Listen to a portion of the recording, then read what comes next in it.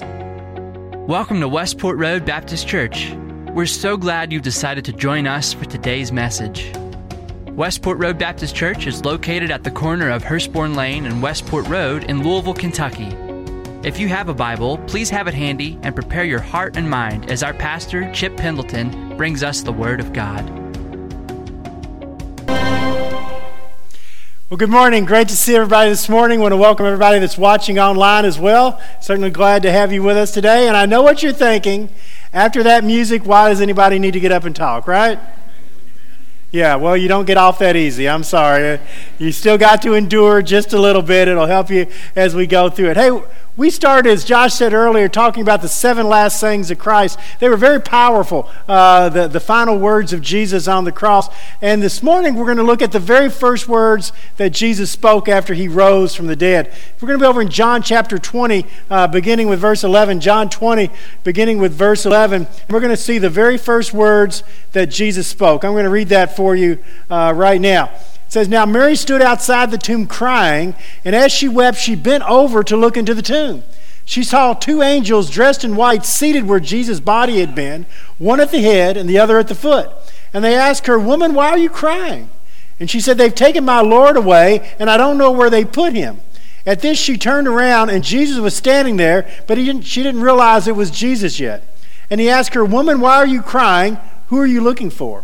Now, thinking he was the gardener, she said, 'Sir, if you've carried him away, tell me where you put him, and I will get him.' And Jesus said to her, 'Mary.' And she turned towards him and cried in Aramaic, 'Rabboni,' which means teacher. And Jesus said, 'Do not hold on to me, for I have not yet ascended to the Father. Go instead to my brothers and tell them, I am ascending to my Father, to your God, and to my God.' And Mary Magdalene went to the disciples with the news, 'I've seen the Lord.' And she told them she had seen these things. Now on the evening of the first day of the week, when the disciples were together with the doors locked because of their fear of the religious leaders, Jesus came and stood among them and said, 'Peace be with you.' And after this he showed them his hands and his side. The disciples were overjoyed when they saw the Lord, and he said, 'Peace be with you.'" Let's have a prayer. Father, thank you for your word now, and as we look into it, help us to understand it better, but more than that, help us to live as you show us today. And in Jesus' name we pray. Amen. So the first words somebody says are really, really important. If you've ever had a child, you know you wait all this time for your child to say the first words.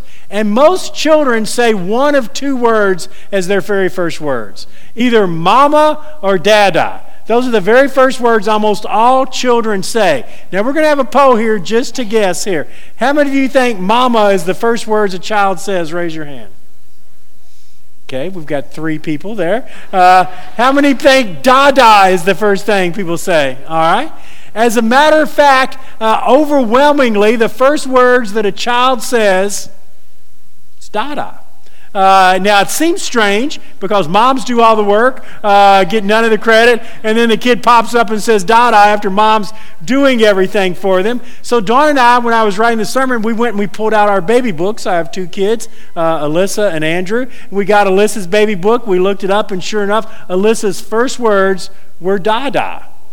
Didn't surprise me even a little bit when I read that. So then we grabbed Andrew's baby book. We looked in it. We got there. And what we found was Andrew was the second kid, and we could have cared less what his first words were. So we didn't even write it down. We were just trying to survive at that point. You know, we didn't really care. But the first words mean a lot, and we're going to look at the first words of Jesus and see just how powerful they are and what they mean to us today. So Jesus' first words are actually really interesting that are recorded in John chapter 15. Jesus asked 2 questions that we still need to ask today. He asked 2 questions that we still need to ask today. Look at verse 15. Jesus said to her, "Woman, why are you weeping, and whom are you seeking?" Why are you weeping, and whom are you seeking? So the 2 questions basically come down to this. Where is it hurting, and who are you looking for to heal it? Where is it hurting, and who are you looking for to heal it? So let's take one of those at a time. First of all, where does it hurt? Why are you weeping? Now, you've all been in situations before where you've seen somebody really upset and you said something to him like, "What's wrong? Are you okay? What's the matter?" We've all been in situations like that. Well, here is Mary. She's gone with the other ladies. They've gone to the tomb to embalm a dead body. There's no hope in any of this. They're just faithful. They love Jesus. They're going to embalm a dead body. When they get there, the body's not even there. And they believe the body must have been stolen by the people that hated Jesus the most. And so now, they're even more upset. They hated him in life. Couldn't they just have given him some peace even in death? And so Mary is really upset at the fact that the body is missing when Jesus shows up. And in verse 15, he says, "Why are you crying and what are you looking for?" So let's take those one at a time. First of all, where does it hurt? Why are you crying? Now, Jesus knew why she was crying. She was crying because the body had been stolen. But the question goes even beyond that. The question becomes, what you're crying for, what you're hurting, I'm here to be the solution and the healing for your tears and your hurt right now.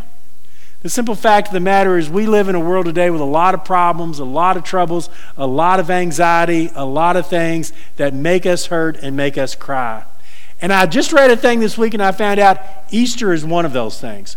Because out of all of the characters of every holiday, the Easter bunny is the one that scares kids the most. Okay? So this is a very anxious holiday, when you get there. I don't understand why.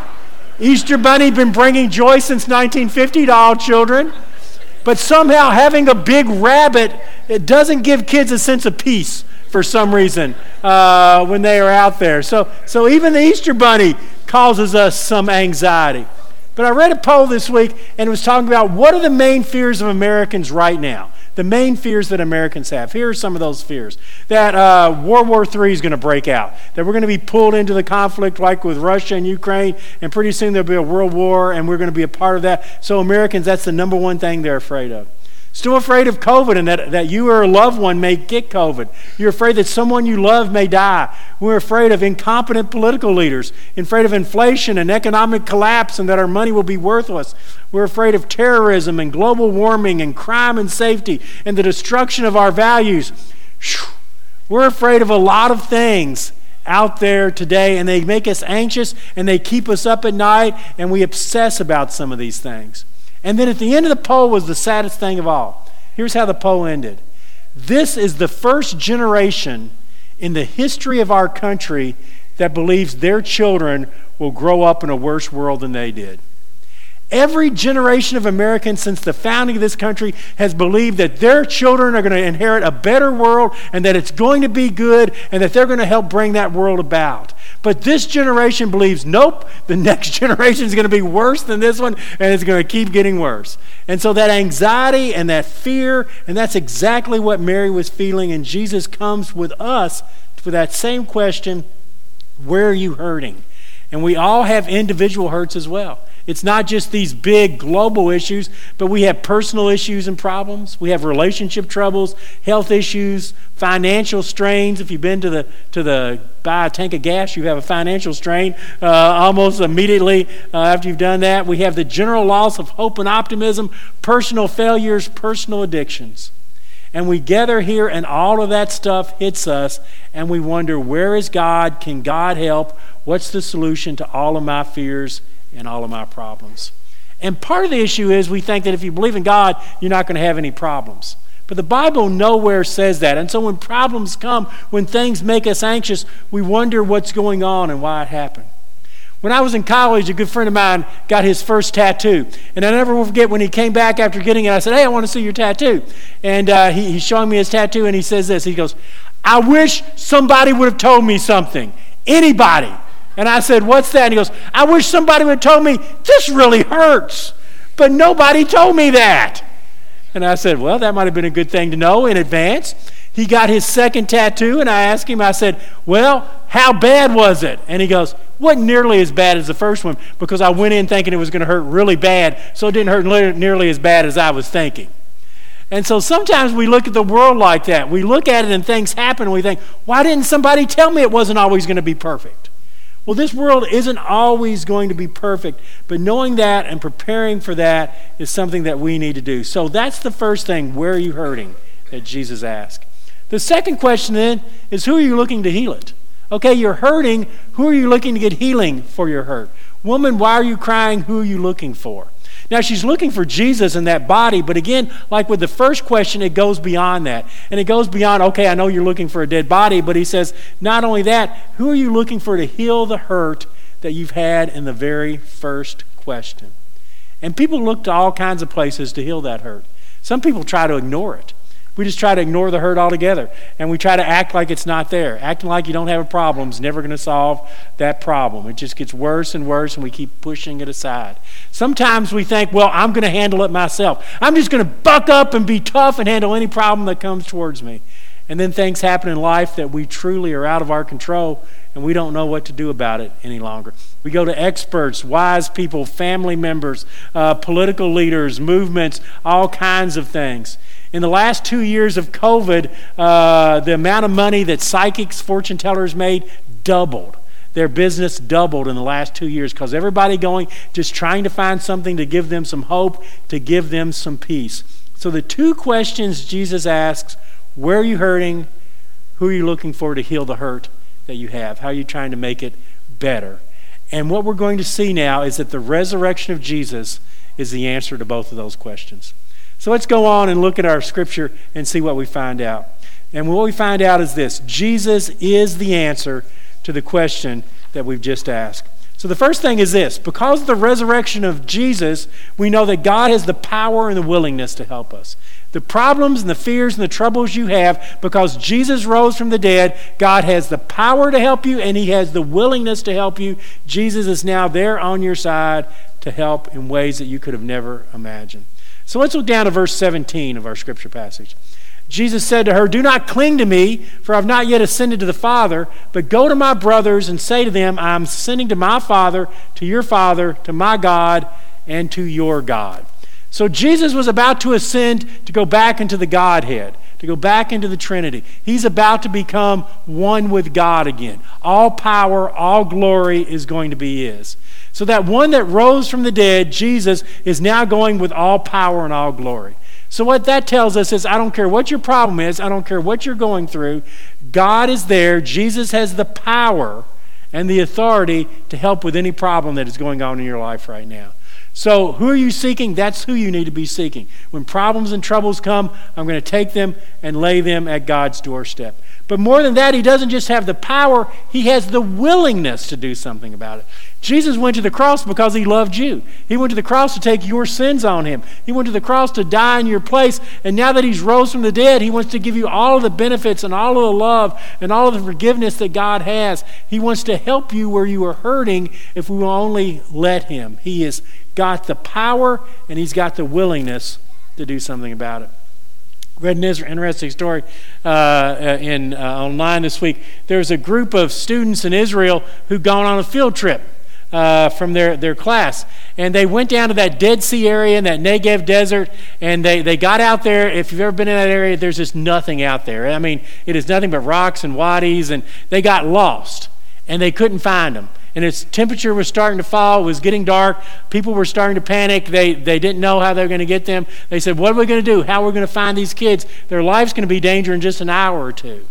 And they didn't know what to do about it. And so somebody said, well, the military has drones, but we don't know if they'll use them for this. And so they went to the military and they said, do you have any drones to help with this? And the Israeli Defense Force then had a decision to make. Their drones were patrolling the border to look for any terrorists and any activities that may come that way. So they would have to take the drones off of that to look for the kids. They had the power to do it. Would they have the willingness to do it? And the IDF said, of course, you can use our drones. They took them off the border, sent them into that Dead Sea area, and in less than 15 minutes, they'd found the children. And this is a picture of the children being led out right there. They had both the power and the willingness to do something about it. And so when you look at the problems and the troubles you have, the good news is, because of Jesus' resurrection, there is the power and the willingness to help you where you are hurting and need help the most. That brings us to the last thing that we see in our scripture. Because of the resurrection of Jesus, Jesus can heal our hurts and give us peace. He can heal our hurts and he can give us peace. So what we've seen so far is what Jesus said to the women, to Mary and the other ladies at the tomb that day. The next story is the very first thing Jesus says to his disciples. Now, the disciples, you have to understand, they're afraid, they're in hiding, everything has gone wrong for the disciples. The one they knew was the Messiah and was going to reign in power and glory has now been unjustly accused, given a mock trial, and they saw him die. Not only that, they left and betrayed him and refused to even go and follow him. Every one of them ran away. Not only that, one of their best friends and another disciple betrayed them and Jesus to death, and they're dealing with all of these things. And then to make it worse, they're afraid because they believe the same people that killed Jesus are looking to kill them, and so they're just a mess. They're hiding and they're a mess, and we're going to see the very first words Jesus speaks to them. Look down in our scripture passage, if you will, to verse 19. Now, on the evening of the first day of the week, when the disciples were together with the doors locked because of their fear of the religious leaders, Jesus came and stood among them and said, "Peace be with you." After he said this, he showed him his hands and his side. The disciples were overjoyed when they saw the Lord. And again, Jesus said, "Peace be with you." Now, it's really interesting. You've got these 11 guys that have betrayed you, acted like they didn't know you, ran away, and they're hiding in fear that they might be arrested, and they're grieving, and Jesus shows up, and what's he say? "What's wrong with you? Why are you hiding? Why did you have so little faith? Why didn't you believe in me?" No. He shows up to a group of guys that are mourning and grieving and feeling shame, and the very first thing he says to them is peace. Peace be with you. And he doesn't say it once. It's the very next thing he says as well. He says it twice in a row. Why does he say it to them? Because he loved them, and what they needed the most at that moment was to know God was with them and was offering them the peace of Christ. And it would change everything in their lives as they went forward with that. You know, it's interesting, in the Gospel of Matthew, the first words that Jesus speaks are just a little bit different. He says to the women, "Don't be afraid." So there you have, why are you hurting? What are you looking for? I want to give you peace. Don't be afraid. All the same things. After the resurrection, Jesus didn't say, "Look at me, look at my power, look at my glory, look what I've done. How come you're not on your knees worshiping me?" What he said was, "I know you're hurting. I know the world's crazy. Don't be afraid. Have peace. I've conquered the world. I've risen from the grave." And he comes and he offers us that same peace today. And what we have to understand is that peace doesn't mean you're not going to have any more problems in the world. We said that a little bit earlier, but our mistake we often make is, if I believe in God, everything's going to go well and I'm not going to have any problems. I think I told you I dated a girl one time in college, and I went to pick her up on the date, and she had a big knot on her head. And I said, "What happened to you?" And she goes, "I was rushing to get ready, and I hit my head on the bathroom door when I was coming out." And she said, "And I've been trying to think since then, I wonder what I must have done wrong today that God hit me in the head with that door." And I said, "God didn't hit you in the head with the door because you did something wrong. If he did that, you'd have knots all over your head." That was our last date, but regardless of that, it worked out better for me. I mean, well, what can I say? But, that idea of, God, why are you doing this? We think if we have a problem, it's because God's not showing up and God's not doing something. When Jesus says peace, when he says don't be afraid, it doesn't mean there's not anything to be afraid of. It means you're going to have peace in the midst of the uncertainty and problems of the world. There were 11 people in that room that Jesus said peace to. 11 of them. 10 of them would be put to death because of their faith. Does that sound like they're never going to have any more problems? It doesn't to me.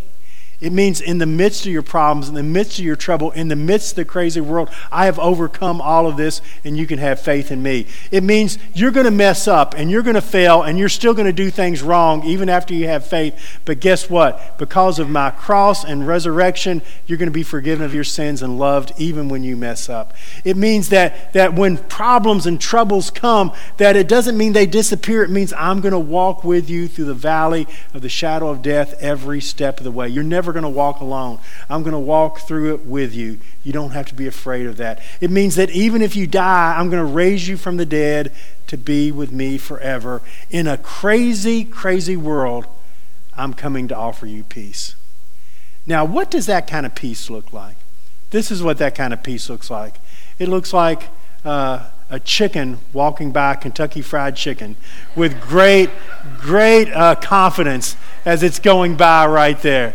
That's the kind of peace you can have. It doesn't mean that they're not trying to get you. It means that you can walk by with boldness because you know God is with you every step of the way. So think about those first words. Where's it hurting? Who are you looking for to solve the problem of your hurt? Why are you afraid? Don't be. I've come to give you peace. And when we think about those things, it changes even what we view of the resurrection. Because what we often think of the resurrection is that Jesus rose from the dead, he's got all power and authority, and now I'm never going to have any problems anymore. But it was much, much more realistic than that. It was coming to people hurting and afraid and anxious and saying, you don't have to be afraid anymore. I've risen and I'm here. You don't have to stay up all night and fight your problems and troubles. Guess what? I'm here to give you peace. I've risen from the dead, and I'm going to be with you every single step of the way, and it's going to change your life for all eternity. Got any pro wrestling fans out there? Nobody? One. Thank you, Brandon. Thank you. Appreciate that. Well, anybody know who The Undertaker is? Oh yeah. I'm not a pro wrestling fan, but I know The Undertaker. Okay, thank you. Now the truth starts coming out as we get into it. Okay. All right, The Undertaker was just put into the Wrestling Hall of Fame. And they had this big ceremony, at the Hall of Fame. And he got up, and when he accepted his award, he said some really strange things.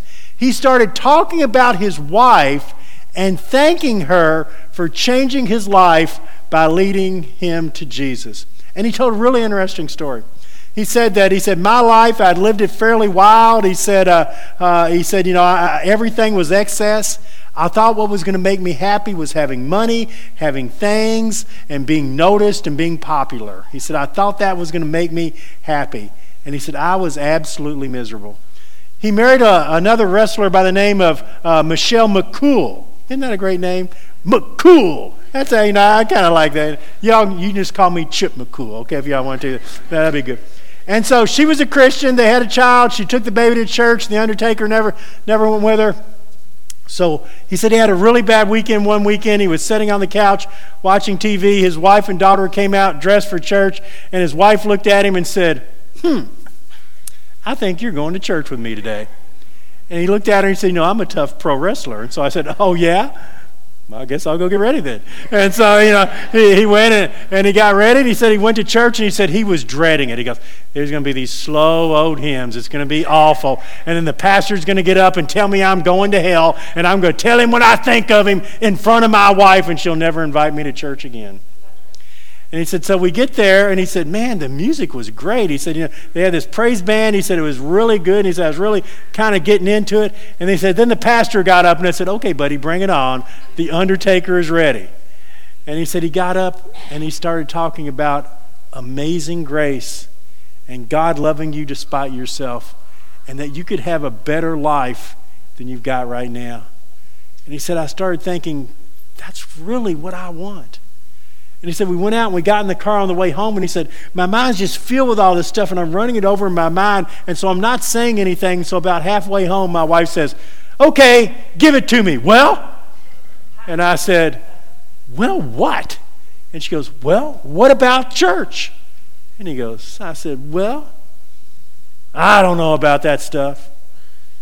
I guess I'll go back with you next week, but I don't know what I think about it. And over the next month or so, he came to faith in Jesus Christ, and he said it changed his whole life. Now, if you know anything about The Undertaker from wrestling, when he was fighting somebody and he's about to take him down and it's about over, he would always say, rest in peace. And then he would take them down, and they would rest in peace. And when he got his Hall of Fame, he stood up and he said, I said that my whole life, and I never knew what it meant until Jesus Christ came in and changed me. And now it's finally true. For the first time in my life, I am resting in peace. I don't know what's going on in your life. We all have our individual problems and struggles that keep us up at night and worry us. But the truth of the matter is, there is a risen Savior who is there to give you peace. There is a risen Savior that says to you, do not be afraid. Where's it hurting? I'm the answer to where it's hurting. Let's have a prayer. Father, thank you for your Son and his victory that day. Help us to know that it wasn't just his personal victory, that it's become our victory as well, that it's changed our lives and our destiny. Give us the strength and the faith to truly look to you when life falls apart. In Jesus' name, amen. We hope you enjoyed today's lesson and that it spoke to you. If you have prayer needs or want more information about us, we invite you to stop by our website, mywrbc.org, and click on Contact. Please use the word podcast in the subject line. You can also find us on Facebook, Twitter, and Instagram, keyword MyWRBC. At Westport Road Baptist Church, we love God and love people. Please join us for Sunday morning service at either 9:30 a.m. or 11 a.m. We also have Sunday school for all ages during both service times. Thanks again for listening, and join us next week for another message from God's Word.